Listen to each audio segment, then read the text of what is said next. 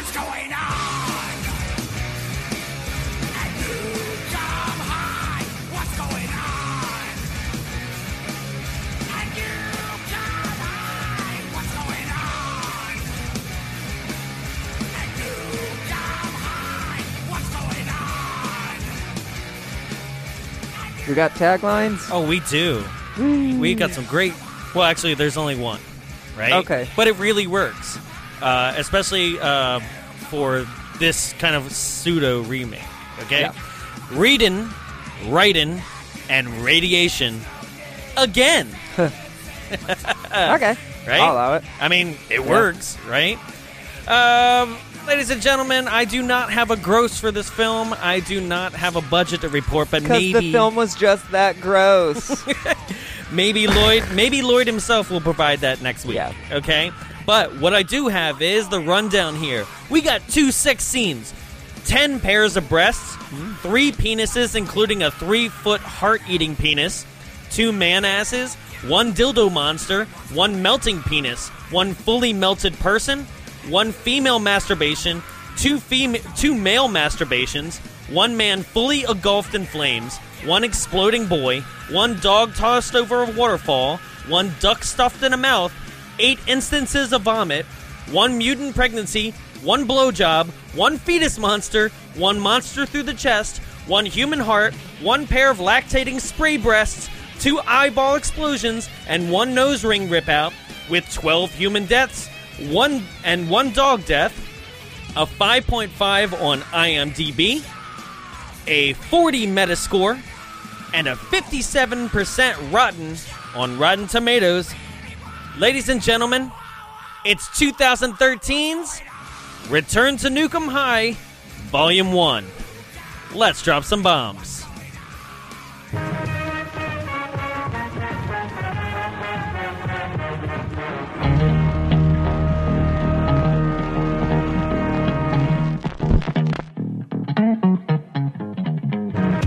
Your attention, please. This is not a drill. This is a nuclear emergency. We mutated, and my wheelchair is illogically mutated too. And I think I can feel my legs. April Fool. I got duck raped. What do we have to be afraid of? I'm Popeye, the sailor. This machine just called me an asshole. Fuck you, Lucky Charms. Welcome to Bonds Away. My name is Jonathan Young. Joining me in the studio, as always, is... I am Jarrett. Okay. I don't know what happened. Well, this is the episode where you get to reinvent yourself. Yeah. Because it's a remake. Just try all over again. Right? Like I said, welcome to Bonds Away. It is the only podcast recorded inside a projection booth. We are the show that drops bombs on Hollywood's bombs. So if you're listening and joining us for the first time, welcome, especially all you Troma fans out there. This is basically our introduction. This is our school of Troma. And I just bombed. Right? I have a lot better ones. Go to the rest of the episodes. I swear, this is... I had gone out last night, and someone was like, the only thing we're drinking tonight are Red Bull vodkas. So then I was awake for about 23 hours, slept for 5 hours, and then now my body doesn't know what is going on. But I'm here. Yay! But Thank you for joining us. Yeah, but I didn't die. Right? Not like everybody else in this film. Yeah. Right? So, what I kind of prefaced, and if this is the one that you're joining us on, I actually recommend that you go to the previous episode that we just did yesterday, which is A Class of Nukem High 1986, and kind of start from there, because as those who are frequent fans and listeners of the show know, is that if you haven't seen the movie that we're doing, we kind of walk you through the whole thing. At least the good parts. Right. We walk you through, we rag on it as much as possible, but something that we're not quite used to all the time is that sometimes we stumble upon a movie that knows that it's a B movie. And anything in Troma's library knows 100% what its audience is and who it's going for. And when it comes to now this film and Return to Nukem High, it is completely self-referential and is in on its own jokes. So while there are going to be some things that we're going to pick apart, for the most part, we're just kind of gonna fan coast through this one because it was a lot of fun, you know? Very real. So you want to dive in? Yeah. All right. So I have to say that it was a really cool touch to start off the film with Stan Lee like they did in the trailer. Yeah. I thought that was just going to be like a trailer thing to get you hooked, but it actually turned out he did the entire introduction. So you don't necessarily have to listen to our episode because Stan actually caught you up pretty well. Yeah. Right? I love in this introduction that they kind of poke fun at Nukem Highs 2 and 3. Being like, yeah, let's fast forward through that bullshit, right? We don't need to see it. Yeah, this movie does a lot of breaking of the fourth wall, right? So in a movie that breaks the fourth wall, you can't really, and a movie that openly says, like, in a logical move in the plot, like literally says that on title cards, being like, I don't know how it got there, stuff. You can't really pick apart things that don't quite make sense in a movie like this, so this is a very abnormal episode for us. Yeah. So all we can do is really go scene for scene, and also if you're listening out there and you saw this and you have questions for Lloyd, write them in the next 24 hours because we're going to be sitting down with Lloyd Kaufman and presenting questions that people had about trauma in general, the past 40 years of trauma history, and any plot details that you wanted to figure out. I know from part 1 that I want to know what happened to the Warren is a mutated monster subplot. You know, that's a burning question for me. You know, I want to know why Warren was like basically a second Toxic Avenger that never came to be after he killed 2 people. I know.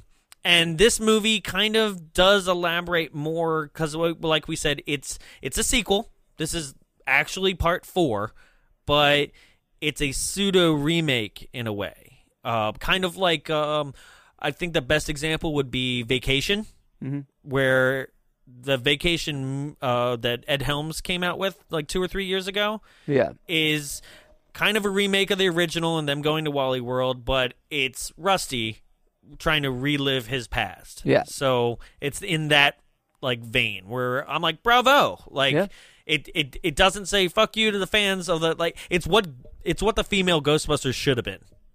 Honestly. Ghostbusters. Right? We wouldn't have hated on that movie so hard. I liked that movie. I hate that movie so much. Yeah, but you're a Ghostbusters fan. Oh, hugely. But I think the public as a whole wouldn't have hated on it if the other guys passed down. We all know why the public hated on it. Well, I think we would have accepted it if the other guys would have passed the torch, honestly. If they were in the movie as their original characters and passed the torch down and was like, we're too old for this shit. Well, that's just an entirely that would have been great. Movie. Yeah. Well, neat. Yeah. Yeah. Zool could have came back. He's supposed to. Yeah, I know. But then people are like, we didn't like it enough, so we're not making a sequel. Right. It's like, well, the sequel's what you wanted. They have to reestablish to get, Yeah. There's certain steps. Anyway, let's dive in. Yeah. Again, because we already said we're diving in. I literally don't remember the start of this movie. Stan Lee introduces basically everything. Yeah, that was great. And then this is an insane opening. Yeah. So like you get no, not the factory yet. You get pretty much a montage establishing the school. You have a blind security guard that keeps popping up every once in a while, which is great. People are going through metal detectors, and what I do have to say about this film right from the start, and it never lets down, is that it is making social commentaries about the world that we currently live in hardcore, right? Like the metal detecting for guns in high school. We haven't had a school shooting in 3 days, and then there is like, oh, don't worry, it's just a school shooting. CNN doesn't even report on those anymore, which I was like, oh. So, like, yeah, right? So, like, all the comments that we made in the last episode, and we were very, like, treading on water, we hadn't seen this yet. Yeah. And now it's like, well, I don't need to apologize for, well, I would if I said something really bad on this episode, but, like, I feel like the movie itself says everything that we could possibly say, like even in the lights of the past well, I mean, month they're just of saying things that have happened. the truth. Right. It's not like they're making fun of it. They're just like, oh, isn't it sad that this is the society we live in? I know, right? So, we kind of get a more expanded version from the first movie where a couple goes down into the basement and starts having sex. In the first movie, just some ooze dripped on them, and she was like, oh, you came on me early, and that was it. This is like an extremely expanded version of it. It's like the pipe breaks, the ooze starts coming out and like burning them, but then also there's the monster. The monster already. that's it's a dildo. It's a turd. I thought. Right? I thought it was it looked like a black dildo. It looked like a turd to me. Yeah? Yeah. But it goes in the guy's butt. It goes in the guy's butt, right? And she's like, "Ooh, your wiener." But then he comes, but he's just coming blood, constant. Yes, blood. he's spraying But blood. then his dick falls off. There's a lot going on in this, right? So like he comes, he sprays blood instead of cum all over her, and then because the monster's inside him, I guess it not only makes his, I guess toxic waste is also acidic. I'm not quite. I'm not a wasteologist. I don't know, but. It just like in the first movie and a lot of other Troma films, like it does whatever the plot needs it to do, right? So some people get superpowers, some people melt immediately. Yes. And in this case, he sprays all over her, which in turn, I guess his blood and cum is acidic, and she melts away. Meanwhile, his dick falls off and he runs away. So you don't know if he dies, but she melts into a pile of bloody mush and bones, right? And then a janitor comes with a nudie magazine. Splooge. Splooge magazine. And there's also a Splooge website. And he just sits down and sees the body and is like, meh.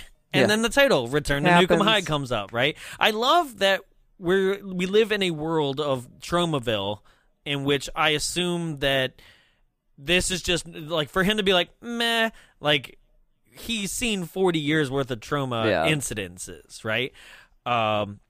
Because this movie, at least when it's not breaking the fourth wall, lives within the rest of the Tromaverse. Like, Toxie's at the party, and there's a Toxic Avenger figure, like when she's writing her blog. So there's a Toxic Avenger poster in her room too. So there are hints that they live within the world, but then also I guess one could assume that, just like I would assume eventually in the Marvel's movie hero world, there's going to be films made of the Avengers within that universe, like they make an Avenger movie based on a true story kind of thing. I would love that in-joke in the Avengers movies, honestly. That'd be good. To the point where, like, I don't know, Captain America's like, I hate the guy playing me or something. Like, it'd be fun, right? But I'd like to imagine that this is the world that Tromaville people live in, is this world where Toxie is alive and he saves Troma from all the problems in Tromaville, but then they've also made a movie. And that's me not having seen more than the first Toxie, so maybe it got self-referential to that point. I don't know. Like I said, we have a lot of movies I've wanted to see in the Troma library, especially like Troma's War, where I see it like a giant body count of people, just like very Commando style, just people just being gunned down and Sergeant Kabuki Man, which there's history that happens in this film and every movie since Kabuki Man. Did you notice in this film there's the Cretans are chasing like a random couple people in a car, but the footage looks old and like it just flips.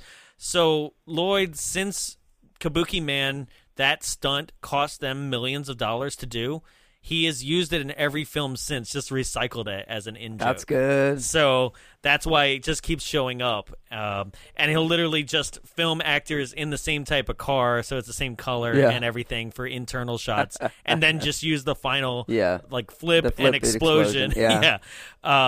So that's the kind of in stuff that's been going on. But there's this whole library of things that I we've been holding back on that I don't know how much, because there's another thing in this film where, remember, she has the duck in her mouth, and she goes by a guy with he's like taken hostage by a group of girls. Yeah, it's Judah Friedlander. Okay, he's from 30 Rock. And no, he's it in 30 really Rock, him? Yeah, it looks him. like him. That's him 100%. Oh, okay. So I've rewatched that series multiple times. And he's in front of the Troma Yeah. Studios, roll down door, and he's there. And it's a throwaway joke, but I feel like there's more to that joke that I'm missing. I know that the girl with the giant beehive is from Class of Nukem High 2. Yeah. Right? I don't think it's the same actress, but I know it's the same look, like with this beehive thing. But I feel like there's more to that. And if those of you out here who are listening are like, yeah, dumbasses, it's from this, this, and this, I'm sure in a film like this, there's so many references we missed. Yeah. So why don't you just educate us? Let us know. You guys are, if you're listening and you joined us for the first time because you're you're Troma fans and you heard about us from Lloyd's Instagram or Twitter, or you were at the premiere. We're holding back on so many because we want to do them as episodes, but I want to be shocked. I want to be as shocked as I was for this, right? And this is a great example. This opening scene, I was just like, that's how we're starting this? Right. Like, that was insane, right? And then I was like, okay, we're on a whole new level here, right? So now we're introduced to Lloyd Kaufman himself playing the Hertzkopf is his name, and he is the Troma Organic Foodstuff Incorporated president. Now, Troma Organic is the original site of the nuclear power plant that's behind the school. Mm-hmm. They tore down the nuclear power plant. I would assume probably rebuilt it somewhere else because there's still waste everywhere, right? But there's Troma waste, Organic... like, in the parks, there's waste just... everywhere. Sitting. It's like all the buildings fell down, but they still had the containers. Right. Probably not good. I mean, it's got a half-life of like a million years or something, right? And so Troma Organic is a corrupt food company that basically is pretending to be organic and healthy for you, and it has vegan products and like everything that, we kind of roll our eyes at in today's society. Gluten-free tacos. Right.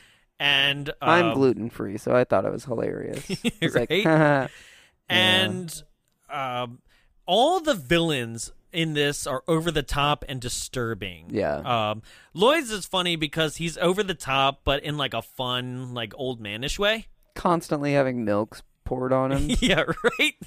Like, okay. But it's the principle that I'm like, oh, don't show him. Like he was like a walking Larry Flint. Like it was just gross, right? And then what's also funny is I don't know if they were going for this joke or not, but he also reminds me of like Alex Jones, like just completely conservative, like against those who were like writing blogs and like the liberal media. He makes jokes about being like Reagan. Mm-hmm. I mean, he's clearly... Which I was like very spot on, like fat Reagan. Yeah. Sorry, robust Reagan. Robust Reagan. But he's gross. Like, I'm just like, I don't want to look at this guy. Yeah. That always makes me uncomfortable in movies and TV shows where it's like, it's really good because it's like, that's how I would react in real life, not wanting to look at them, but like, I literally don't want to watch this right now because they're disgusting. Right? Like, yeah. He was the most disgusting. Yeah. Like, I don't want to say big people are disgusting. That's not what... Yeah. I mean, but they're clearly... They found, like, the biggest, grossest people they can to gross us out. Like, that's kind of the point, right? And it's working, at least on my level, where I'm like, this guy's, like, sometimes he crosses his eyes, and that's even more disturbing, and he's got, like, the Willard haircut. Oh, God, it's so gross. So, basically, they have released... a new taco that they're going to distribute out to the school for Taco Tuesdays, and it's gluten-free tacos, and it's clearly contaminated with nuclear waste. Yeah. Right? Nobody knows why, but it's also, like I said, logic doesn't matter in this. So, like, just know that there they are, and they're going to be distributed. You know? What? I just had like the weirdest brain blast. Oh. Antigen X. Okay. So, remember in the second X-Men when they're like, oh, we can give people superpowers too by doing this, right? In what? X-Men United? The one with Nightcrawler? Yeah, I think so. Because there's Antigen X and it's supposed to be like cure them, but then there's also like the reverse of it where it gives people superpowers. But I was like, because what I'm getting at now is like the chemical very much seems like that, to where it's like you don't know how people are going to react to it. So some people it could legitimately just kill, and then other people it could superpower up. I get it. And I was like, oh, it's like X-Men. I just figured that out. Yeah, a little bit. Like, but the people who do get kind of like superpowers seem first zombie-ish. Yeah. But then they're normal, and they've just changed it. Like, it's one of those things where I said it's like it doesn't quite make sense what the rules are for when you get contaminated. Yeah. Like, it anything goes, right? So now we're introduced to Chrissy and Eugene, right? Yeah. Now, Chrissy and Eugene are parked in a car, and they're making out, and Chrissy is topless, and Eugene is trying his best to go down on her. And she's not feeling it. She's coming up with a million excuses. I'm on the rag. You were on the rag last week. Yeah, but I have a headache, and, like, you know, I have toxic shock syndrome, and, like, all this stuff, right? Then Eugene goes on this rant, right? And I'm gonna play the rant. Hold on. What is it? It's that time of the month, and it's a horror movie down there, so... Again? That's what you said last week. I have toxic shock syndrome from all the tampons, and I got a headache, so, Look, Chrissy, I think you're super sexy in a butch kind of way, which is weird because what does that say about me? But we've been talking about having sweet, sweaty, dirty, kinky, really weird, fucked up teenage sex in my big blue white cream leather seat Eldorado for months now, and this is all I get. It's insane, right? Yeah. Like it's yes. Yeah. But it's so funny too. Yeah. Like it's out of control, right? Starts jerking off, but he can't open the magazines to his nudie magazine because they're so like cum closed. So here's sealed shut for her protection. And this is the theory, and like I said, I really do love this movie. Sealed shut because of his erection. That one's better. Once again, I have to preface it before I make this critique. Love this movie. Yeah. Had such a blast with it. But this is something that I feel like permeates the production as a whole, right? Is that he had this amazingly comedic monologue, right? The show is frustration and like that they haven't had sex, and he's just like going crazy over not having sex, right? And I feel like that was enough. Yeah. This whole like I need to show him masturbating and going insane is what I think happens in this movie a lot, is that like you made your point, you made the joke, but then you took it too far. You went over off the rails. You went so over the top that now you're like, move on. But isn't that the trauma It is. trope? No, it is all the way. So why would you critique it then if you know that's what it is? I know. No, what I'm critiquing... Jonathan. Hey. I'm kidding. Just get scary. He yelled. What I'm critiquing about this is that, like, this movie differentiates itself between a lot of other trauma films in its look, its film production. Like it clearly looks better. It seems to be smarter and funnier than other things. Like it's somewhere setting itself above the rest, right? Yeah. And then I really think that this film could have climbed out of its own, like, I don't know, reputation of a trauma film and went on to be like a possible remake if sometimes you didn't cross that line that I'm speaking of, where it's like, that was super good, that was great, that was the best take, you don't need to masturbate. No, you don't don't pull your dick out, it's fine, you don't need to masturbate. But at the same time, like we just said, like, it is trauma. Right. So it's like, then it wouldn't be a trauma film. Right. I just mean, like, it feels like, and maybe this is a great example of, like, me, like, at work, when you're just like, you don't have to go this far. Masturbate at work. Yeah.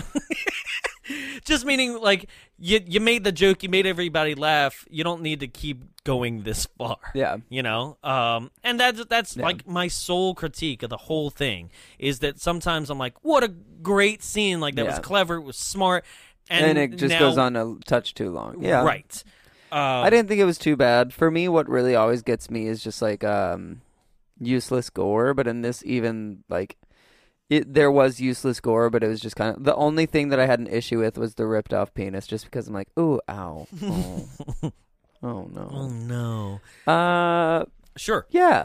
We also get introduced to the new girl. Lauren. After this. Lauren. So she's the new girl. They call her, like, the rich bitch. Yeah. Which I don't see any signs of her being quite rich. It doesn't show that she's rich besides, like, her being in her own house. Right. Oh, she's got a pet duck. I mean, rich. Yeah. Rich means pet duck that you keep in a dog cage. Yes, she has a duck, Kevin the duck, right? And Kevin the duck. I'm still not quite sure Nathan the dog. Kevin's purpose in this film. Trent the cat. Stop. Jessica the goldfish. Okay. So Greg the hamster. I'm not understanding. Stop. Just stop. I'm not understanding Kevin's real purpose because it's a bit more clear than Tiffany the gerbils. Oh my god! Just traumaing that, keeping it going. I know, right? well done. But Kevin seems to, I don't know what the idea. And this is a question for Lloyd. Like what? And maybe it'll get explained when we watch Return to, where it's like here's Kevin's full purpose because. This film... Well, we see Kevin lay eggs and we see Kevin run off. Yeah. And it's very much a to-be-continued film, so... Right. Yeah, I do think we don't have his full purpose yet. Okay. I like to think we don't have his full purpose I like to think that, too. The poster behind you, because we have Droma posters all over our studio. No. I'm not looking at it. I've put it behind me. Jesus Literally. Christ. Shows a very duck-like creature there up in the corner. That might be Kevin, you know? But then Kevin's also in the heroine's arms in the center of the poster, too. So I'm not quite sure. People are like, well, who cares? Because we saw it at the premiere tonight. So, like, your answer's like, moving on. So now we introduced that Chrissy is a person who is writing a blog. And we have a voiceover, and she's like, 18 views on the blog. And I was like, oh, it feels like our show. Yeah. But then it turns out it's just the principal that's been looking at the blog 18 times. Right. And then we're introduced to Chrissy's aunt. Because Chrissy's parents are dead. Right. She's an orphan. She's like, oh, you must be so sad because you're an orphan. Mm-hmm. This is also, they make some sort of joke that will lead to... something else in the movie, and then they go, oh, what's that? And there's a 4 in a shadow on the wall, like a gobo. And like I'm like, oh, we're in like scary movie realm now. She goes, oh, that's foreshadowing. I was like, the number 4 on the wall. It was hilarious. I was sitting in my room and I like did a slow clap. I was like, well done, guys. Well, what is she says? She says maybe someday you'll find a man that'll make you that happy, and it's like, what's that? Oh, it's foreshadowing, right? Because a man isn't gonna make her happy. Yeah. A woman is. So this is another. Her beef curtain pussy. Oh yeah, that's right. Ugh. She does. Yeah, she does mention that. Gross. Although anytime anyone ever calls it like beef or roast beef, I just think of sandwiches, then I get hungry, which is weird because I would not be the one that you would think would get hungry when talking about roast beef curtains. Or like ham wallet. I'm like, yeah, put some ham in my wallet. I'm hungry. I love a good ham. And ham wallet? You've never heard that? No. In the meat locker. I've heard that one. Yeah, no, there's a whole song wallet. about it's the people it's the song Foxtrot, Uniform, Charlie, Kilo. It's the people that did that Candy Heart just threw at me. Yep. The people that did the Animal Planet song. I wouldn't do that. Camel, do it like we do on the Discovery Channel. That's not Animal Planet. You and me, baby. Yes, ain't it's nothing. the Bloodhound Gang. Yeah, the Bloodhound Gang. They did Right. a song that's like it's called Foxtrot Uniform Charlie Kilo. Okay, It spells fuck. yeah. But they say in the ham wallet, in the meat locker, in the what other things do they say? They say a bunch of innuendos, and like they even say the word innuendo in that song. I love. It's my like. It's one of my songs from like early high school or middle school when I would like be like, yeah, I'm listening to words I shouldn't be listening to, and it's funny and like, gross. I knew the whole Discovery Channel rap. Yeah. Like, just everyone does. Oh yeah, we all love it, right? If you were like a guy, you loved that song. Oh yeah, I'm sure girls did too. Yeah. So now we're switched back over to Lauren and Kevin. It's the next morning, and Kevin the duck is missing, and all she has is a feather. And they also can't find Sally the parakeet. Okay, we're done with that joke. See, just like a trauma film, it just goes on too long. So Heather the horse, though, she was fine. They found her in the stables. Now you're doing alliteration that wasn't even appropriate. Because I love alliteration. I can't. I do too.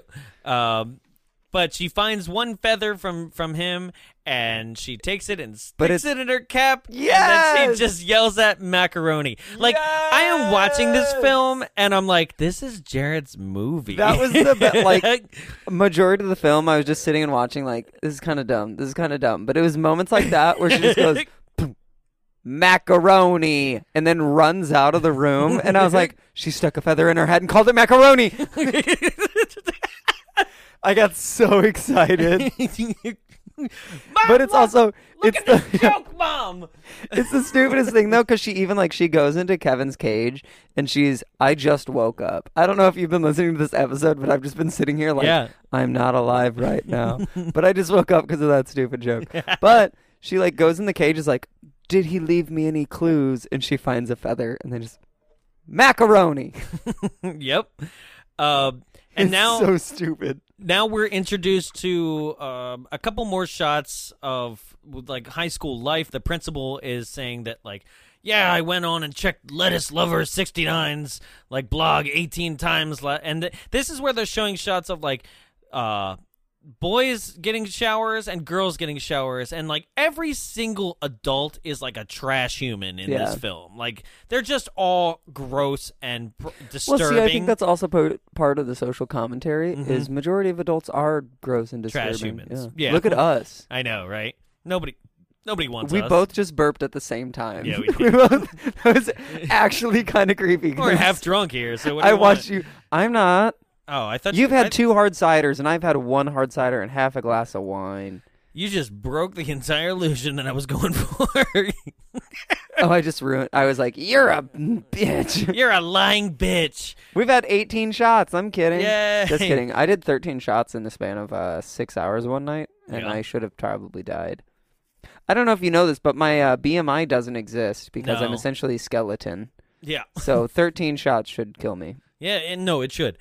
So, speaking of killing, the Taco Tuesday is in full effect. Yeah. And the students... greenest guac you've ever seen. Yeah. The students aren't all eating it, though. It only specifically the Glee Club poofs, right? They're the trauma poofs.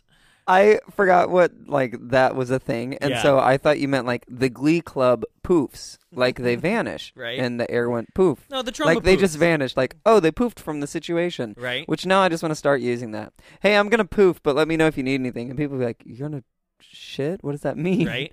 But, runs away, cloud that says poof. Poof. So, the Glee Club is eating them, but also... this nerdy kid, which seems to be a reference to the nerd kid from the first one, right? There's a good handful of tables, though. There's even, the jock table. But then the table that, our main group sits at, there's a sign on the table that says, losers with brown bags, which is just they brought their lunch. Yeah. Loser. Can't pay for your own lunch. Yeah, what a loser. It's more expensive to buy lunch at school. Way Okay, more. you want to know how nerd I was in high school? I went through, I looked at the cost of my dad paying for my lunches, and I looked at the cost of buying my own, like going every single Sunday evening. It was my own little alone time, like therapy. I'd go to the store alone on a Sunday evening, and I'd buy my groceries for my lunch. Then I'd like put it all together. I found it was more expensive for me to buy lunch at school than it was for me to go to the store and like buy things. So then I was like, Dad, can I just have $20 each week to go and buy my own lunches? And he was like, okay. Saves me money. I was such a loser. Yeah. God, that's what happens when you're in high school and you're super depressed because you're a closeted homosexual. So you analyze budgets. The fuck? That's why I'm upset that I didn't live my life when I was in high school. Looking at lunches. Because how can I make my dad happy? I dropped out of cross country. Fuck me. Maybe he'll be happier when I come out if I've saved him money. No, then I got a theater degree, so I wasted a lot of money, but that's okay. It's like, it's obvious. You don't have to. I'll just buy school lunches. It's fine. Yeah. It's like, I don't care about you. You're the youngest of 3. No, you're going to eat but school lunch the joke is now I'm the most successful out of the 3, so... Actually, I'm the second most successful. Well, my brother's just in IT, so I don't see that as success. Sorry to everyone that's in IT. Yeah, also, like, you live with him, so, like, he's going to hear this, and he's going to be pissed. Oh, you think my brother listens to this? Oh, my brother doesn't care. We can't even get family support. I know. Only your mom. Your mom loves it. Literally, yeah. Who's Jama Seifert? Yep. Oh, that's my mom. Like, I was like, yeah, no, that's mine. That's me. That's my contribution to the show. That's the only likes we have. Thanks. My dad does it too, though. If I post Sometimes, on Instagram, he likes on Instagram. Nice. He's a big Instagram person rather than Facebook. Yeah. My mom doesn't quite want to advertise the things like this, right? Because all her Facebook friends are church friends. Did you know So at our job, at our place, I also use our place of work as a classroom to teach things and stuff. Sure. So we talk about social media in one of these programs that I facilitate. And I had a group of like high schoolers. They were like 15 and 16-year-olds. And none of them have a Facebook because for them, Facebook is for old people. The number of times I've been told by a child... So what are they doing? Instagram, Twitter, and Snapchat is like their social media. Interesting. Yeah. Because I'm starting to hate Facebook too, though. Yeah. Well, because I think Facebook is too much of a conglomerate. Is that the right word? I mean, it's just too much in one place. Yeah. And now people are going to like Twitter where it's like you just say things. Instagram, you just show things. Snapchat, it's just a quick throwaway. So it's like they have those different compartments where Facebook definitely even tries to get everything. Yeah. Which I think people are like, no. Yeah. Then you see way more sponsored posts, like stuff that you don't care about. Well, Instagram's starting to get really annoying with it too. Yeah, but I don't see that as much. I do. The number of times I'm like, crap, I liked an ad again. Which just means that they're actually doing good with their advertising. Yeah, I'm like... Meanwhile, Facebook is like, you looked at onesies last week. You want 18 onesies? I'm like, jeez, I don't care about onesies. Stop showing me them. No, what Facebook tends to do to me is like, you bought this. Would you like to buy it again? Like, I'm like, no, if you did your research beyond I landed on that page, you'd know I actually bought the book. So, like, don't advertise that I need to go get the book. You buy books? Yeah. Yeah. You don't buy books? Sometimes I like the hardbound version of something. I buy books. I love reading. I just didn't expect, like, me? You. Well, it depends on what it is.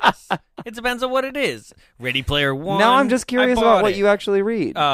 Kevin Smith's biography. Okay. The book I just bought is to prepare for tomorrow, the interview. Like, I bought... everything I learned about filmmaking, I learned from The Toxic Avenger, which is a story of Tromos Studios. Oh, nice. Yeah, you want to borrow it and read it in 24 hours? It's 300 pages. It's doable. But yeah, it just depends, and because I buy a lot of books on VHS culture as well. Oh, I thought you were about to say I buy a lot of books on VHS. Yeah. And I was like, okay. That's one way to do a book. Yep. Just pop it into my old VCR. One of the best TV shows that was, you'll understand everything about me if you ever watch it, is called Happy Endings. And it's amazing. It was cut too short. But one of my favorite Showtime, right? No, it was ABC. It was Oh. ABC, and it was cut before 3 seasons. Oh, okay. I thought it was like the massage thing. No, there That's was that. That's an HBO one. Or that was like a Showtime. movie, but Okay. Happy Endings is a TV show about 6 friends that live in Chicago, and it's just hilarious. But one of my favorite lines is, "Yeah, I know things. I heard it in a book. I heard. Yeah. I heard it in a book. I heard." Um, Which actually is like where society is going today. Majority of people that like on podcasts are like, "Oh, I listen to books. I don't read them anymore." I'm like, what the fuck is wrong with you? yeah, I mean, we are. This show is a product of the culture that we Sound. live in. Yeah, Sound like culture. people love Yeah. this kind of stuff. So back in the movie, Yeah, I don't know how Things we happen. got that Yeah, that far went off real on that far. one. That was That was- way far. and we already revealed that we're kind of technically sober. Yeah, Whoa, but crazy! They're like, at least that gay kid started talking. yeah. So Yeah, there's the now party. he's active. Well, no, so we're at lunch, and then the nerd guy, it's the same thing as the first movie. The nerd guy, he has a taco, and then things start getting weird. He starts kind of like melting. He's convulsing. He's got like toxic waste. Like, and that's the weird part is that like the people who seem to melt or stuff, like they have more toxic waste coming out of them Yeah. than what was consumed. yeah, multiplied. Constantly, right? Because it's spewing out of his ears like fountain, like Yeah. in both directions, and he kind of convulses and shakes. But then he combusts, Yeah, he just straight up fires. bursts into flames. Which, well done. That's a real human in flames stunt. Like, Except like, the mask was a little. but you know, whatever. Like I Yeah. at this point, like You know what you're in for at that yeah, point. and it's still a full. That's a full human in flames. Yeah. Like, so it doesn't matter. Like, And then, like, he falls to the ground. He melts as well. It's just a disintegrating theme. they also have the joke of like he's running by some people and they're fighting over like Justin Bieber being the best. Yeah, it's 2 teachers from the school. It's like, I think Justin Bieber's great. But you ever see whenever they're like, okay, I want you, and it happens in movies. I hate it so much. They tell background actors to do something and like live it up because we're going to film it just as a throwaway. But then they don't know what else to say. So they're like, your character is going to be arguing that Justin Bieber's the best. Instead of being like, Justin Bieber's amazing. His world tour for Stand Up BU was sold out, and his copies of something he did. Belieber. Yeah, I don't know. But like that would be convincing. But instead he's just like, Justin Bieber's great. Justin Bieber's the best. Justin Bieber's really good is like their argument. But it also like doesn't like, like it's not supposed to be something Yeah. like that you're supposed to overhear anyway because the focus should be the man in flames, and instead like not only he runs by them and then he Just bursts into lingers flames on them. and then it goes back to them after like the kid is like passed out on the sidewalk burning, and the head winds up like spewing blood out the top like a fountain too. And then they go back to that, and he's like, "Yeah, that's what I said. Justin Bieber's the best." Yeah. Right? And I was like, "Wow, this is really hammer it driving in. that one home." Right? And meanwhile, that happened, and like I said, the Glee Club was eating them as well, but you don't see anything happen to them quite just yet. Meanwhile, also in this scene, Chrissy and Lauren have a girl fight because Lauren accidentally splashes Chrissy with water. And they have a girl fight, and they both get detention. After this, then there's a wake that happens. Who's awake? You now. She's awake. George, she's awake. So there's a wake for the nerd kid who just burst into flames. Scary Movie 3. Yeah. George, she's awake. And I just whispered to myself. And doing, I know you did, like I couldn't hear it. So in this wake, like there's a kid that's a protester and being like, no, like trauma genetic, or what are they called? I'm sorry, they're trauma-organic. They're like, no, trauma-organic poisoned us, and they were like, get him out of here. And there's another blind security guard bit that I love. Yeah, they pull the kid out, but then the blind security guard's pulling on a girl, and the girl just goes, "You have the wrong person, idiot!" Like, it's like, stop. Right? There's so many great little throwaway bits like this. And then now the Glee Club here, right? This is from somebody who was in vocal music and stuff like that. The songs that they're singing... Oh, they're all... they're barbershop. They're not... No, but they're not... It's not even that they're barbershop. It's all... what's that stuff? No rights. Well, yeah, that too. Yeah, they're all royalty free. Yes, they don't have royalty. Right? Thank you. But what they're saying, they're all barbershop, so they actually have no female voices, even though they have a female right in there. But you're right; it's like Sweet Adeline, Old Lang Syne, like stuff like this. The main one that they sing is Amazing Grace. They do Amazing Grace because here. It immediately made me think of my favorite Mystery Science Theater. Yeah. Touch of Satan. Oh yeah, because they use with just Amazing a touch Grace. Of Satan, it'll get every spot out in the room. With just a touch of Satan in your eye. They use Amazing Grace in that though, and they even call it out of being like, "Oh, don't have to worry about copyright." Mm-hmm. Yeah. Now, I understand that, but also, it just being somebody who did barbershop music and like Dapper Dan type stuff. I'm like. Oh, I did a Dapper Dan. Yeah? Yeah, I know you did. I was like, we're on air. Cut that in post. Yeah, nope, it's out there. No cutting. It's not the first time you've admitted to it either. But that's what this kind of stuff is, right? Yeah. And it's the only thing I wish that maybe they could have, like, latched on to 2 or 3 songs. I don't know how much songs cost. I'm not a songologist. I wish they could have done a bit more of it to like. They could have gleed it up more. I wish they would have made fun of Glee more because I really hated Glee. Oh, I did too. The first, like, the idea of it was actually like every gay kid's dream. 100%. What, Glee? Oh, let me pretend, or like, let me be in high school and then walk around, and whenever I have a feeling, I just sing about it, and the world like. And the world choreographs around me and understands it. It's literally what I did in high school. Like, I would walk from class to class with my headphones in and be like, "Tell me how I'm supposed to breathe with no air." And I'd be walking and like everyone would be around me, like walking in classes, and I'd be like a virgin. Yeah, but it'd be like me walking, and it's like, God, this song like it portrays to my life. Except at my time, like I was just listening to sad music from Grey's Anatomy. It was like, God, this could be a really great music video. It's like what Glee was supposed to be. Sure, but it kind of was. But then it was started to be like, we're gonna only do songs that have the word like jazz in them because it's a jazz Britney episode. Spears only episode. It's a Madonna episode. It's an episode where we only sing songs that have the word God in them because it's religious. And it's right. Like, fuck you, Ryan Murphy. Stop ruining good ideas. Right. Have the good ideas. We love your ideas. Stop doing them yourself, though. Well, this is in that line of being like, okay, I personally would have found like the closest of something I could do without getting sued of a song, and then changing it to Toxic Waste that's and kind of Trauma what they had. And stuff like that. One of the songs in this movie was kind of a I can't remember which one it was. Is it the end credits one? No, it plays at the start, it plays a little bit in the middle, and it's that kind of sweet like swing, like not like Jerry Baby, but along those lines. Okay. Just like doo-wop. Like a very doo-wop song, except the doo-wop song that they play in this is like, then you go and you die in trauma. It's got like lyrics like that.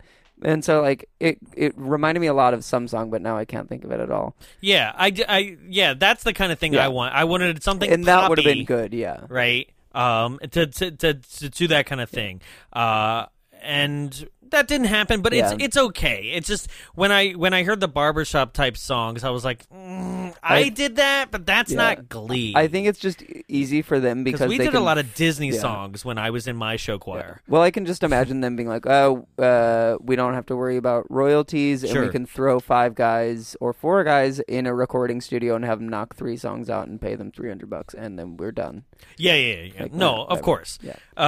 That was but that's only a personal experience of being like, that's not Glee, that's a quartet, you know. But either way, they're singing Amazing Grace and then begin to mutate into their Cretin form, which is... And all the Cretins have a throwback to like a different Cretin. They do, right? And so I didn't quite notice it. The girl is like Gonzo. Well, the girl is the mix of the other girl and the guy and Gonzo. Yeah. She has both in her. And then the main guy, I was like, did they replace him with an older man, but like keep the body? Because he's a really hot body.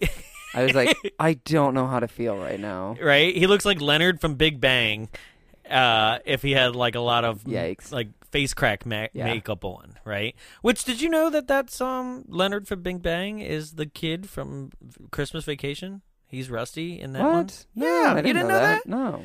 Everybody's always surprised when I reveal that one. Like, that's a Probably piece of because trivia. I don't like Big Bang Theory. No, but like it's one of those things where it's like that's Yeah. what that kid became. Like Oh. it's crazy, you know. But so they mutate into the Cretans, which the Cretans is a full throwback to the honor students from the first movie that then mutated into the most violent gang in the school. And everyone runs out. Which is is funny because because gangs really aren't a thing in schools like that. Well, I don't think they might. Well, punk rock was, right? Because they're clearly a nowadays punk rock there are reference. gangs, but they're a lot different. Right. We have a coworker that used to be in a gang. What? Yeah, I'll tell you about it later. Okay. Right? Because It's we're actually going. it's the one person you would expect too. Oh, okay. Yeah. So can't wait to discuss Yeah. that one. Anyway. It's actually the coolest story. Sorry. Okay. So they immediately freak everybody out because they're, like I said, they're zombie-ish. They're not like in this moment. They're like, Yeah. like They're falling apart. They're like, vomiting. yeah, they're like literally dying off they're the stage. Dawn of the Dead remake style zombies, right? Or 28 Days Later. Like they're like screeching and like running or after 60 people. minutes. 60 minutes. You just said a number. Oh, no, It's it's 28 days later. And then my you first know thought was, 28 I days know, later. 60 minutes. No, I'm Zombie just saying edition. that style of Yeah. zombie or World War Z. Like they're Yeah. running, they're screaming, they're insane. Like you Yeah. know, that kind, not slow moving zombies, right? And they start terrorizing, but then they immediately get their wits about them, and then they start driving cars, right? Souped up cars. Yep, and then the movie itself in a title card says they inexplicably change costumes, change looks, and like already are like ready to go. So that's fun. It's like I can't even be like, how'd they get the cars? I can't do what we normally do on this show. But this is also when we get our car explosion scene. Yes, our this reused is the scene. Sergeant Kabuki Man reused footage scene. And so that happens. Then they go to knock off Niagara Falls. No, it actually is. Well, So the high school that they filmed at was Niagara Falls High. It was like closed down. So like this is all done around Niagara Falls. Nice. Right? Which Trauma is based out of New York. So like everything they do is Jersey and New York anyway. Okay. But yeah, so and they even do they had a photo op in the opening credit scene that was like a guy in a barrel of Niagara Falls. So like yeah, I guess Trauma is also close to Niagara. Right? Or I don't know, because I always thought Trauma was just across the way in Jersey from New York, right? Who knows? Not I me. believe a real power plant is there, you know? I don't know. I don't know Jersey. I'm not a Jersologist. So then they go to the falls and they introduce a teacher where it was like, we were going to introduce her Mrs. earlier, Crabtree? but we didn't because we didn't want to distract from her putting a condom on a banana because that was a pretty good scene. I was like, I like that. Oh, I love that title I card. love all these title cards. We were going to do this, but like we didn't want to distract. What was the in that nerdy moment. ones? Like, said by scientific researchers to probably cure cancer within the next week. Yeah. No, it was super smart kid is literally about to cure cancer in and then we killed moments. It said like in moments or minutes. Like has the cure for cancer in his brain and will realize it in minutes. Yeah. But then he dies. Yeah.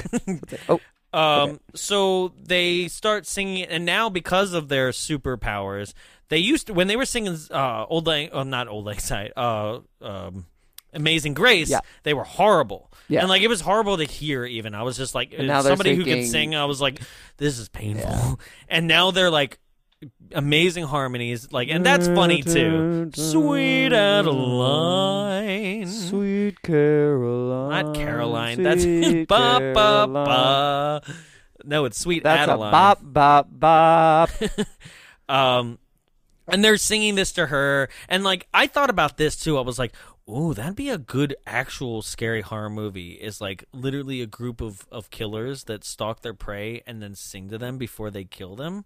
Like Like, and they're good. They're like good singers, and like because this, if they weren't wearing this makeup, I feel like, and it was like in a different context, 4 people that are like singing to you before they're gonna slit your throat, like that's pretty fucking scary. I mean, if I'm in a dark alley and I start hearing like 4 gay dudes singing "Umbrella" by Rihanna, I'm not gonna be worried.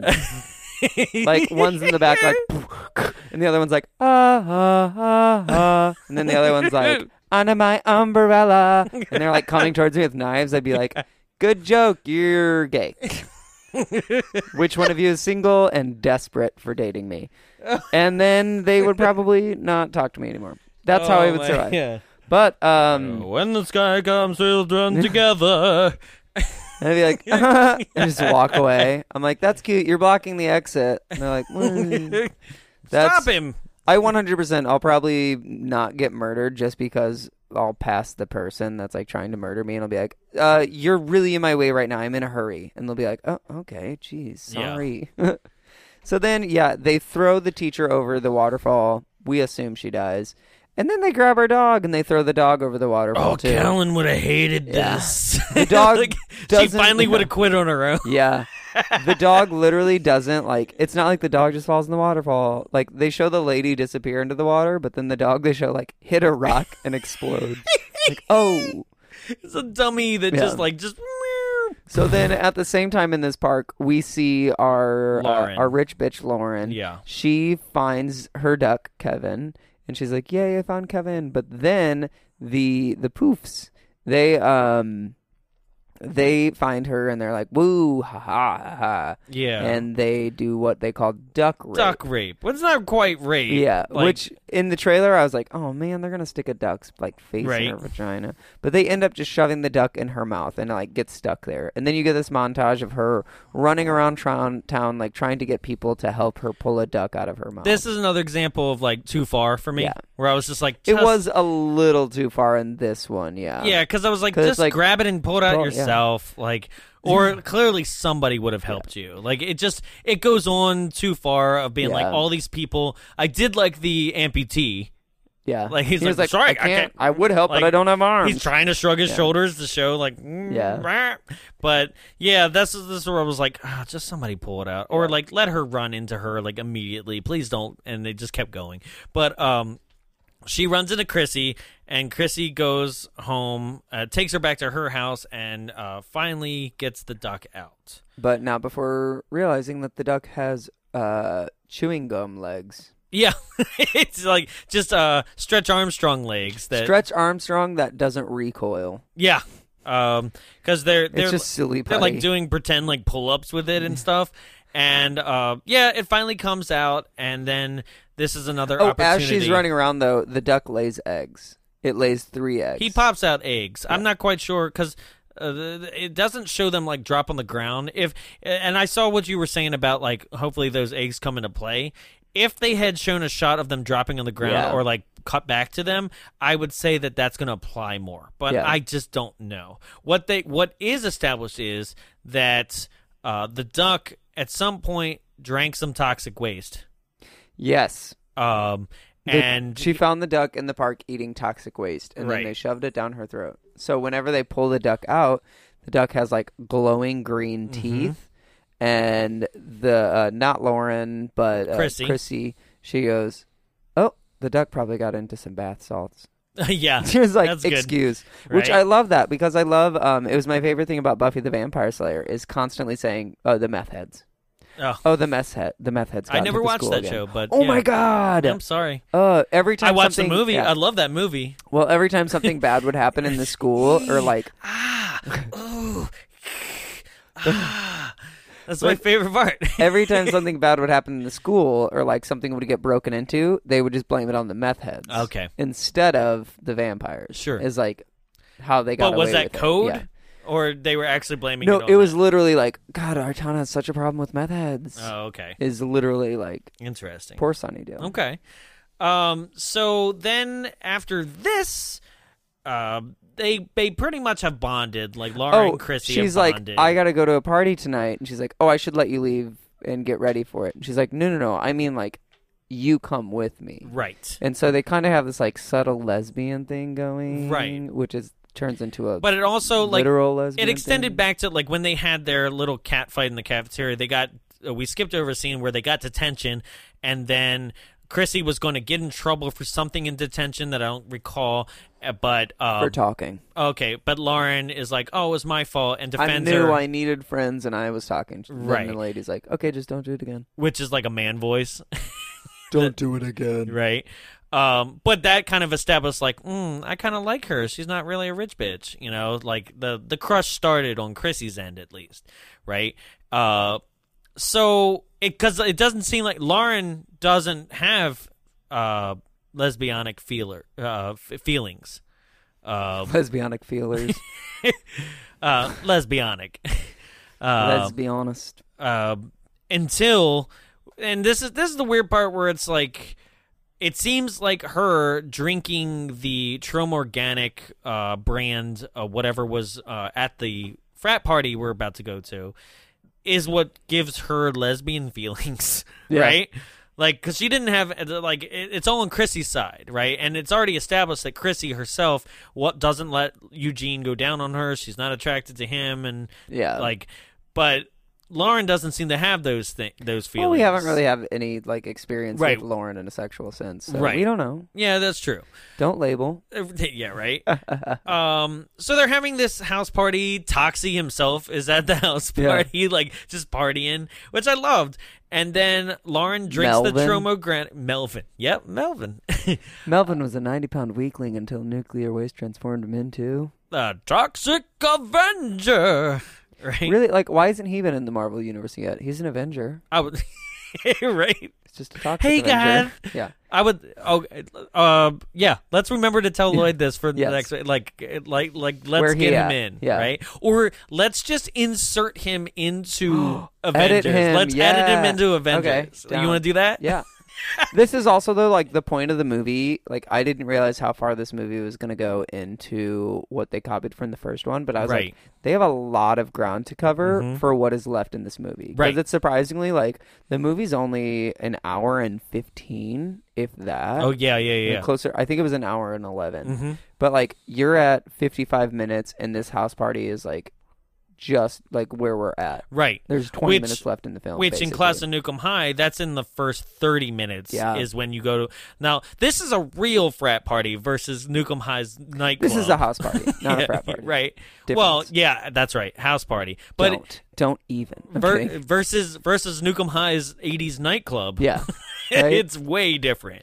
Right? This was more like actual Animal House. I got really excited for my college yesterday because I was watching Forensic Files. And my university was on it for a murder that happened in 2004. Right. Way to go, University of Missouri. Woo! Murder. And then, so... Lauren drinks the Trom Organic, and then it immediately is like, let's go dance. And they start dancing. Then her eyes are like... Real. Right. And then there's a band that's playing. Yeah. And they're playing this song. Here's the song. Here we go. Let's dance. Okay. This is the last song I'll ever write. Gonna kill myself tonight. This is the last song I'll ever write. Gonna kill myself tonight. This is the last song I'll ever write. Gonna kill myself tonight. This is the last song.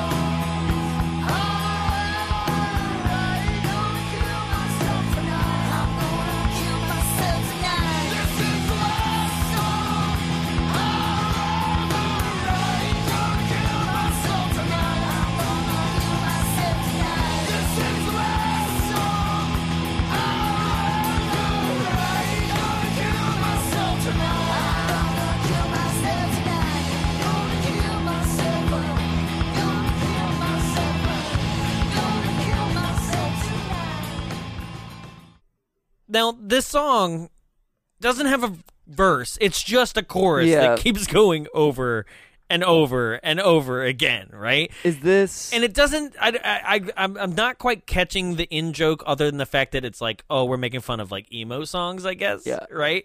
But it doesn't exactly apply to their, like sexy dancing, like, having a moment thing. I've also, though, like, I've never been to a house party. I've never been to a party with a live band. No? Unless it's, like... Oh, like you have not partied then.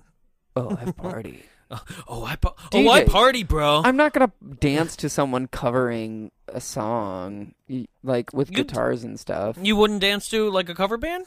Because this isn't a cover band. I wouldn't dance to like if somebody's like "Kill Myself." Yeah, you know, I'm not gonna dance to that. I'd be like, "What the fuck? This is not a song." Yeah. Right? No, I wouldn't dance to like original songs. Maybe a cover band. I've done it before, but that was at a street party, like in my hometown. But like, I've never like if I've been to a house party, it's just like music playing in the background, or it's like a DJ.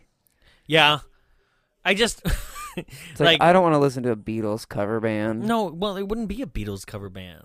Like there's and those who are listening, like go check them out. They're called Saved by the Band. They're a '90s cover band. They're fucking amazing, right? And they do a lot of weddings and a lot of house parties, and it's a lot of fucking fun. It's a blast. And so absolutely. You haven't gone to a band party? Do they ever do Under the Bridge by Red Hot Chili Peppers? No. That's my go-to karaoke song. And once someone came up after and was like, they try to stick to pop and rap as much as possible. They do a little bit, no doubt. Rap. And they do. I love No Doubt. They also do. What's it called? It doesn't matter. Yeah. It's going to be a lot You've of dead invited air. me to a show of theirs before, so you we'll go to another one. Check them out. There's your shout out, guys. They're dancing, sponsored by Saved by the Band this episode. Right? So they're dancing, and then Lauren's eyes glow green for a second, which that was like, weird. Right? You're like, okay. And then they go upstairs, right? And they have sex. Yeah. And mid-sex, there's Chrissy makes a comment though. She's like, "Oh, it's not really like ready." Or she said, "What does she say?" As she's getting into the bed and is like, "Oh, at least it's like lived in," because there's trash everywhere because it's a foreclosed home. Yeah. Right? She like throws shit off the bed, which is weird because like the guy whose home it is. Oh, that's my favorite like a character. Preppy black guy. Okay, so my favorite character throughout the entire series or the entire movie, it's one guy. He's black, and it's literally his title card. It shows his name, but then it just says he's black. Yeah, along those lines, more or less. But he's actually like he's the most like knowledgeable and like self-aware character, and he was doing and the whole. He's like, it's my foreclosed home that the party's in. Yeah, like, he's like, don't trash it, but then they end up burning it down. Mind you, that it was a not abandoned or maybe but it was shut down. What's a mortuary? Oh, yeah, wow, yeah, right. Ooh, and bodies. so they were in the basement of the whole party was filmed in the basement for the most part of this abandoned like funeral home, funeral parlor. They're like, they used to put makeup on dead people here. Woo. Yeah, Woo. Woo. Yeah, right. But it's definitely like it looks like a Detroit house. It's clearly it's like it's probably in the Bronx, like from like 1990s, the Bronx Warriors. Yeah. Like it's just like there's a plot immediately next to it of a house that got torn down. Downtown Detroit. Yeah. So like, that was our city hall. Yeah. Sorry, Detroit. Yeah. So right, just wait for RoboCop. He'll clean up the whole city. Yeah. So. After there's a sex scene, a mid-sex scene, they cut over to the party again, and there's Eugene. Huh? Well, no. What I'm talking about is there's an Asian girl that like cuts her wrist and then like rubs the wrist full of blood. She like cuts her wrist. Big guy has a big guy lick the razor blade. And he's like, "That's pretty good," and she like rubs her blood on him, and he's like, then they cut back to more sex, and I was like, "What was that? What just happened? Why did that happen?" Like, once again, might be a reference that I'm totally lost on, but there are cutaways in this thing that make me go, "What the fuck? What just happened?" Right? I do have to say, like, I'm really glad the movie's editing is not as frantic as the original. Like, it's not like flash. Yeah, it's really, that's what I was saying, cinematically and editing and pacing, it's really well put together. Oh yeah, right. So, then Eugene, right? Yeah, this then is where you get Eugene- another penis. Yeah, he broke up with Chrissy Yeah. via text at the beginning of the party. Yeah, and there's this girl. She's pretty hot. He's like into it. She shows her boobs immediately, and he's like trying to get in her. I guess we'll say. Yeah. Gross. I hate that. And then there's like He's like, I want to touch it. I want to touch your vagina. A very obvious like 6-inch dildo in place of a penis. And he's like, oh, and it's literally like 30 seconds of him being like, there's a penis there where it's not supposed to be, and I don't know, like, what do I do, but I really want to have sex, and there's a penis, but like, what am I supposed to do with my penis, because there are two penises here. In that monologue, he had like he was talking about conflicting feelings anyway. Yeah. Right? So like, he's not opposed to what he's seeing right now. He's just conflicted on whether or not he goes with it or not, right? So that's an interesting thing. And I mean, it's a cool bit, but it's so at the tail end that like I don't really give a shit about Eugene at this point. Yeah. So like I just give a shit about his muscles. Oh. Yeah, and I'm already focused on Chrissy and Lauren. That like I don't care about Eugene. Like, so this is such a kind of throwaway, especially because the Cretans have arrived outside of the party, and they have lit a Molotov cocktail and thrown it through the living room window, and then are just like, let's get out of here, and that's it. Right? Yep. And so upstairs we have Chrissy and Lauren, and they're talking, and they're like, what if we went public? And Lauren's like, I don't think so. Oh, yeah, because what does LGBTQ stand for? In Tromaville? I don't remember. I was like, it was offensive. Grope, bully, torture. Yep. And I'm like, oh. LGBT. Yeah, that makes sense, especially in the trauma world. Yeah. Right? I really like that one. I like that, like, it's a social commentary because, honestly, it's not just trauma. Yeah. Like, that was a very well-written, like, kind of social commentary right there. Oh, they're aware. They know. Right? Oh, yeah. So everybody gets out of the party before, like, the place goes up in flames, and they Chrissy, go home to relax. Yeah, they part their ways, and this is where it's very much a recreation of after Warren and I think her name was Chrissy too. Yeah. Right? Like back in that movie. Either way, Chrissy is playing the Warren part anyway, so the roles are reversed, but they go home and they have straight out of it where one of them is dreaming that they have become impregnated after having sex, which is even equally more funny than the last time because that can't happen. Yeah. And then the other one is now dreaming that they've become the man in the situation massive and penis. grew a massive penis. And this time, it's not under covers like Warren's was. It's a real 3-foot penis. And big balls, too. Huge, right? But I guess we don't know if it's a dream or not. It's reality. Right, but because they go, were we dreaming or were we like Dr. Jekyll and Mrs. Hyde last night? Oh, yeah. Right? Later on. But what happens next is that we go to the Cretans' hideout, and it seems that the Cretans have increased in size and as a gang, right? Their numbers are increasing, and they have a hideout now. And then Chrissy and Lauren show up, and they're very, like, superhero-esque, just like Warren was back in the last one. And they decide that they are going to get revenge on the cripple one that duck-raped Lauren, right? Yeah. And she takes her giant dick and dick slaps him in the face. Yeah. I thought his head was going to roll off. But then, and I really thought that they actually did kill him here until I saw him another scene later. I thought they just crushed his arms. So they were like, ha, paraplegic, and now you also can't use your arms. Oh, that's great. Because but he also has he use his arms he also later. has, like, and I think it's in a line that he sings or something, but something about, like, you don't know a marathon until you've run it like 2 miles a day with your arms or something, right? And I was like, that's great too. So they start beating him up. What's interesting is like all the Cretans kind of just like stand by and watch as individual people get beat up, right? And one could say that it's because of like they're actually shooting heroin when they show up and interrupt them. Oh yeah, they're like singing a song while shooting heroin. Yeah, they got the rubber tubes wrapped around their arm. They're ready to go. And this is also where Lauren sprays acidic milk out of her breasts. Yeah.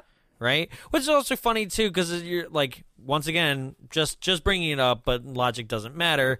Like, it's acidic to everybody but her. Yeah. You know? But, yeah, sprays it out into a bunch of people's eyes. Comes out of snakes' teeth, but snakes are fine. Right? There's 2 others that, like, get, like, smash their skulls together. Oh, yeah, their heads are destroyed. And then there's one other guy where Lauren's pregnant belly, like a monster splits out of it, right? But it's like a tentacle monster that's still attached to her. Yeah. Right?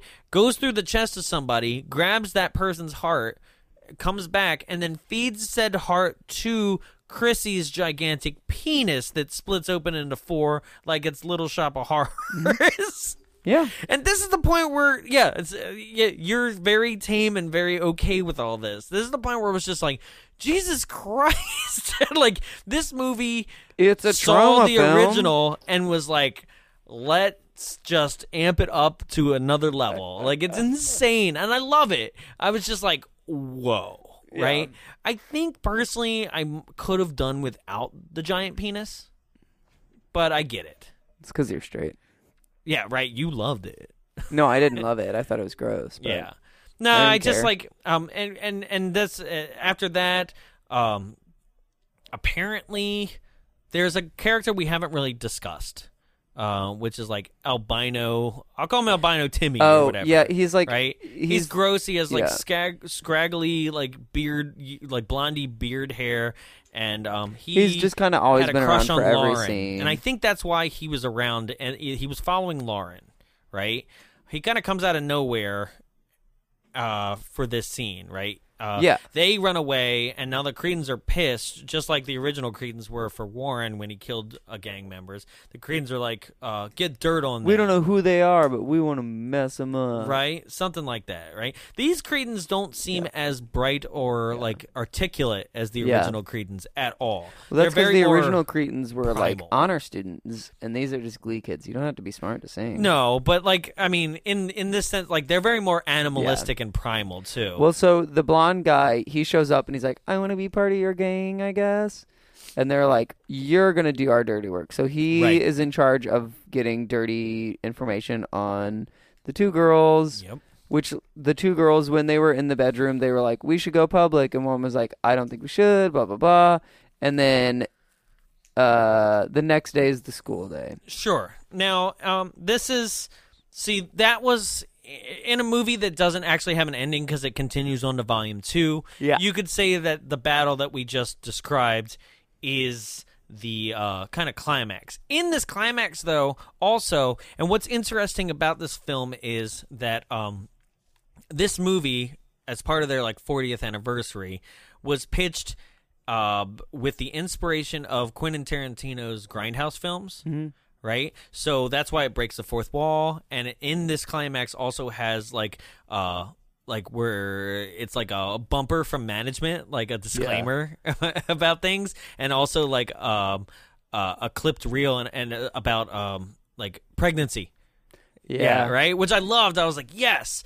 Now, it was Quentin Tarantino himself that suggested to Lloyd to turn this into a 2-parter as an homage to the Grindhouse films. So like that's where all this is kind of coming from in these final moments too. It's like so another like I'm like awesome. Like you reference something that I love so much. Like and awesome ourselves like when it comes to our promo materials and things on the website that we do is completely taken from like VHS and Grindhouse and stuff like that. So like awesome. I loved it. I love this little bumper.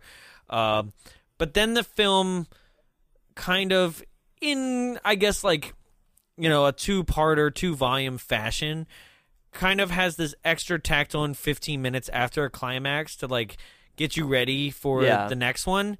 And it kind of, like, drags in this moment. Because, like, I'm just like, well, where do we go from here? Like, I know that this movie's about to finish, but I know we got more. So what happens is we're established that Lauren and Chrissy still don't want to go public, but they acknowledge that they do indeed, it wasn't a fling, and they do indeed have feelings for each other, and they make out, right? Meanwhile, albino kid has been filming them on his phone, so now he's got dirt that they are indeed lesbians, which is probably a bad thing in the town of Troma, right? Yeah. While that's also happening, you have Chrissy is in science class now after this, and so is the Gonzo-esque girl, like, of the Cretan gang. Because the Cretans are still going to school, right? And the teacher is instructing people about this new laser, which I'm like, okay, we're going to do the laser thing from the first one too, right? And he turns the laser on, and there's a mirror for some reason in the school, and the laser bounces then the mirror and hits his eye and explodes his eyeball out, right? And then Chrissy and I'll just call her Gonzo Girl, like, get into a fight. She rips the nose ring out of her nose, just like they did in the last one. But I wish they would have gone for the full giant nose ring like the last one. Like, it just would have been fun. But either way, she rips that out, just like Warren did for the first movie. And they get into a brawl, and somehow the science teacher blames Chrissy for the brawl. I forget why. Well, because Chrissy started it. And that's all it takes. Sends her to detention, right? So after that, the teacher's other eyeball explodes. Because the Cretan girl vomits into his face, which then his face starts melting a little bit, and his eyeball explodes, and now he's blind. And then you see Lauren taking a shower, and seems to be a little bit of an homage to Carrie. Yeah. Right? I definitely noticed that, because, like, blood's streaming down her legs, and then toxic waste is streaming down her legs. She reaches down to clean herself in that area and looks up into her hand, and it's full of blood and toxic waste. Boom. To be continued. Awesome. Yeah. I had so much fun with this. Yeah. Like, it was a blast. I loved it. It was absolutely a blast. What are your W's? For our new listeners, W's are who, what, where, when, and why. Would you recommend this? I would recommend it for anyone with more of a abstract portion of comedy, I guess. Yep. I don't think that it's needed, but if you definitely, like, kind of don't go at things very much, like, head on, and you kind of work around it, like, and have comedy about it, it's a good film. I like it. It's neat. I wouldn't say that it's Oscar worthy. But, you know, it's fun. No, yeah, absolutely. Anybody who's a fan of B-movie cinema, Grindhouse, anything like that, this is... Excuse me. Oh, my God. This is definitely... I know, right? This is definitely a film that is an homage to those kind of things. Yeah. So, if you loved Tarantino's Grindhouse, if you loved... basically anything from that era, or you're a Troma fan, like, boom, this is going to be great for you. Yeah. I think I really do say watch the first one and then watch this to, like, just get it all caught up, because they're all fun too. So, like, who would I recommend this to? That kind of people. Why? Because it's fucking fun. This is fun. We get it. Like, it's fun. Yeah. And where would you watch this? At a party? I would do it as like a drinking party. Yeah. Absolutely, it's a lot of fun. So we also come up with a bit of, like, alternate titles. Do you have any alternate titles for this film? Ooh. No, because I thought it was better. It is what it is. I thought it was good as it is. Okay. All right. Yeah, I didn't really have, and that's the thing, is we usually come up with 5-star reviews as well. Our bit, Gimme 5, and everything on here, and it's because it's also so new. Every review that we have is also, like, there's only 16 reviews on IMDb, and there's only 1 10 and a 10. Well, there's actually 2 that I can find, right? But they're just...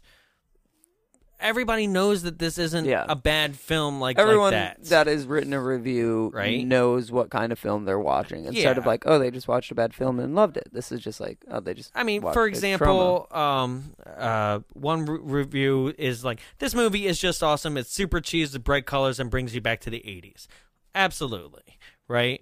Yeah. You have another review that's like, Troma fans will relish Return to the Class of Nukem High because it has the hottest girls and the campiest plot. It's like, everybody is aware. So I can't even find a review that somebody is impassionate about this film without being aware of its history and where it is. You know, I can't find somebody who's just like, I'd never seen anything like this, and it's the most amazing piece of cinema ever. And like, everybody knows what this is, you know. Course. So our normal things that we normally do on this show, all rules have been off when it comes to this Class of Nukem series. Yeah, and I sure as hell am having a great time, ladies and gentlemen. We have an extremely special treat for you when it comes to Return to Nukem High Volume 2. That is going to come out tomorrow for those who are listening, the first day that this comes out. Lloyd Kaufman, the director and the president of Troma Films himself, will be here to rip on his own movie, to give us insights to the questions that we have had burning for 2 episodes now, and I'm sure we'll have on the finale of it all, to give us behind-the-scenes making of, to give us the budgets that we don't seem to have for these films, all of it. Like, this is an exclusive interview in a way that is, honestly, I don't think has ever been done when it comes to interviewing Lloyd or Troma as itself. Like, most people are like, how'd you get into business, stuff like that. That's all in the book. Go read the books, you know, go or listen to the documentaries. Like, we are actually asking him to sit down with us and do what we do to his own film. Yeah. Honestly, I'm a little bit nervous because it's like, we are openly acknowledging that we are going to rip on a film in front of the person who made a living out of it, like a lifestyle, you know. So there's a little bit inside, and as I record this, talking about this, we haven't done it yet. So like, this is a genuine thing from me of saying like, this is super exciting because it's monumental for the show to actually have the maker of the show, or maker of the movie that we're ripping on, right here in front of us, but then also have him be totally down. Yeah. Right? Because it's scary. Yeah. I'm leaking toxic goo in my pants. And I'll tell him tomorrow too, is like Lloyd, at any given time, you can tell us to go fuck off. You know, just fuck off, drop the headphones and run out. But like, that's the really cool part about what I think Troma and the last 40 years of Lloyd's career really brings to the table, is that like, he is in on his own joke. And I think this is going to be an amazing interview, so I hope everybody stays tuned. And if you are in the Southern California area and you're listening to this, there still are tickets available for the LA premiere of Return to Nukem High Volume 2. That will be at the LaMmle. I still can't do it. LaMmle.com. It's up in LA. So if you're listening to this on Wednesday when it came out, it's tomorrow, March 8th, 2018. There's a premiere of Return to Nukem High Volume 2. Please join us for that. We're going to be up there. We're going to be with Lloyd. There's going to be a Q&A afterwards where there's going to be more questions, but hopefully in the Q&A, he's like, just listen to us. Right. You know?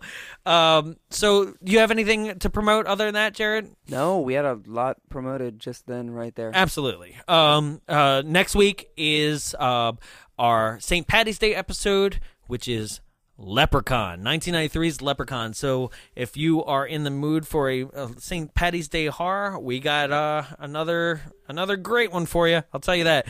Other than that, please make sure you rate, review, and subscribe on iTunes. Sorry, I'm not even going to describe what I just saw.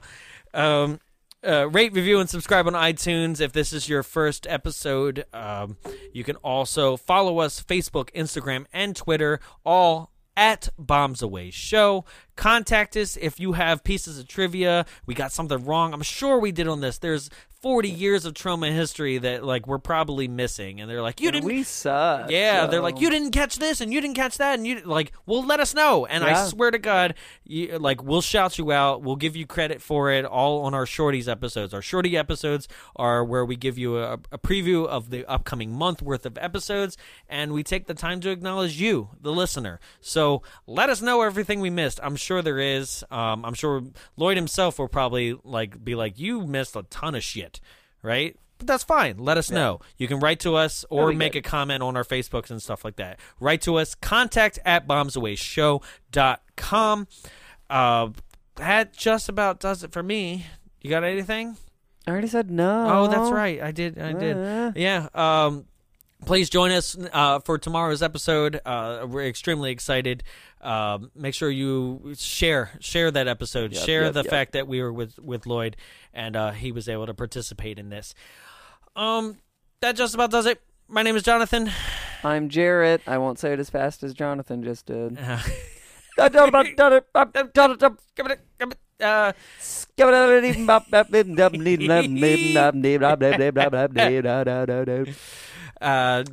our way out of this episode. We'll see you next time.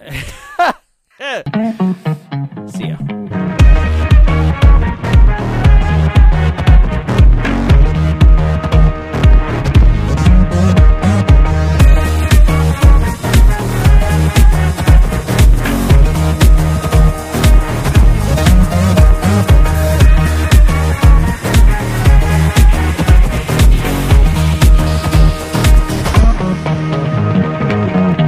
Greetings from Tromaville. I'm Lloyd Kaufman, president of Troma Entertainment and creator of the Toxic Avenger. You know, folks, when the Troma team and I are not making those great movies like Tromeo and Juliet and Return to Nukem High Volumes 1 and 2, we like to attend the amazing screenings at the Frida Cinema, because the Frida Cinema is the best programming, the best movies, the best way to spend a couple of hours in the entire world. And remember, folks, Toxie reminds you to go to the FridaCinema.org and push that donation button and look at all those great shows. There was a Troma month. There was even a Troma month. Oh my gosh, the humanity. This has been a production of Big Bulb Entertainment, executive produced by Jonathan Young.